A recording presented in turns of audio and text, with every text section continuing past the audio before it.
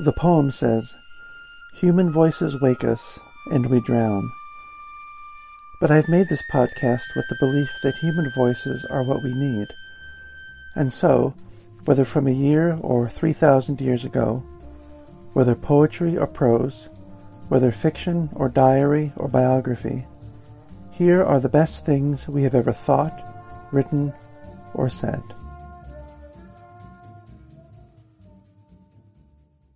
Here is a third poem from Seamus Heaney's first collection, and it gives a good idea not just of where he was early in his career, writing about the farm and writing about the earth, but it also kind of puts the lie to the idea of Heaney as some sort of, I have Whitman on the mind lately, something like a Whitman figure who is always just writing about pleasant and happy things.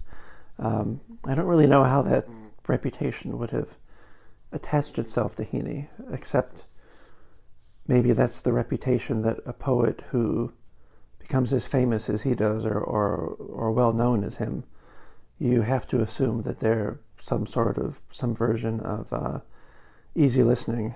But that is definitely not the case with Heaney.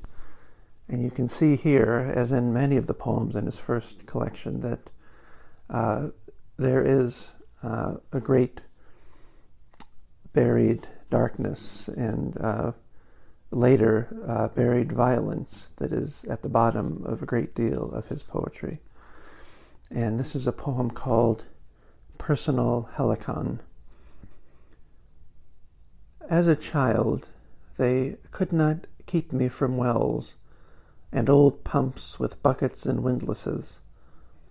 I loved the dark drop, the trapped sky, the smells of waterweed, fungus, and dank moss. One in a brickyard with a rotted board top.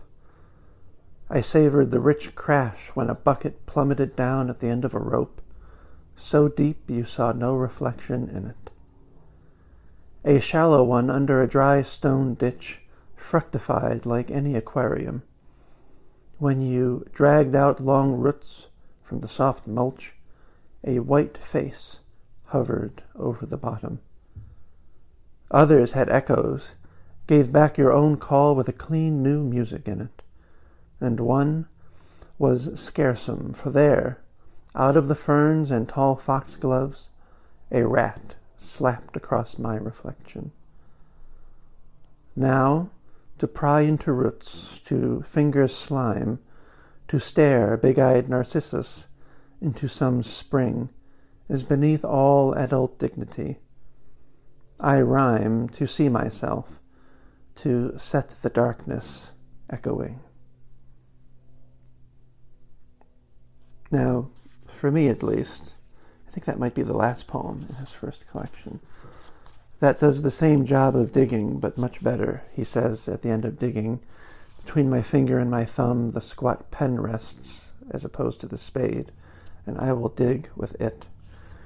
And for me, I rhyme to see myself, to set the darkness echoing.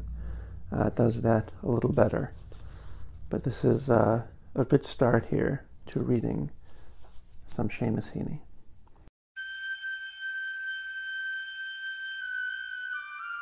Any comments or suggestions for readings I should make in future episodes can be emailed to humanvoiceswakeus1@gmail.com. Links to each work used in this episode can be found in the episode description. If you enjoy Human Voices Wake Us, you can subscribe wherever you find your podcasts.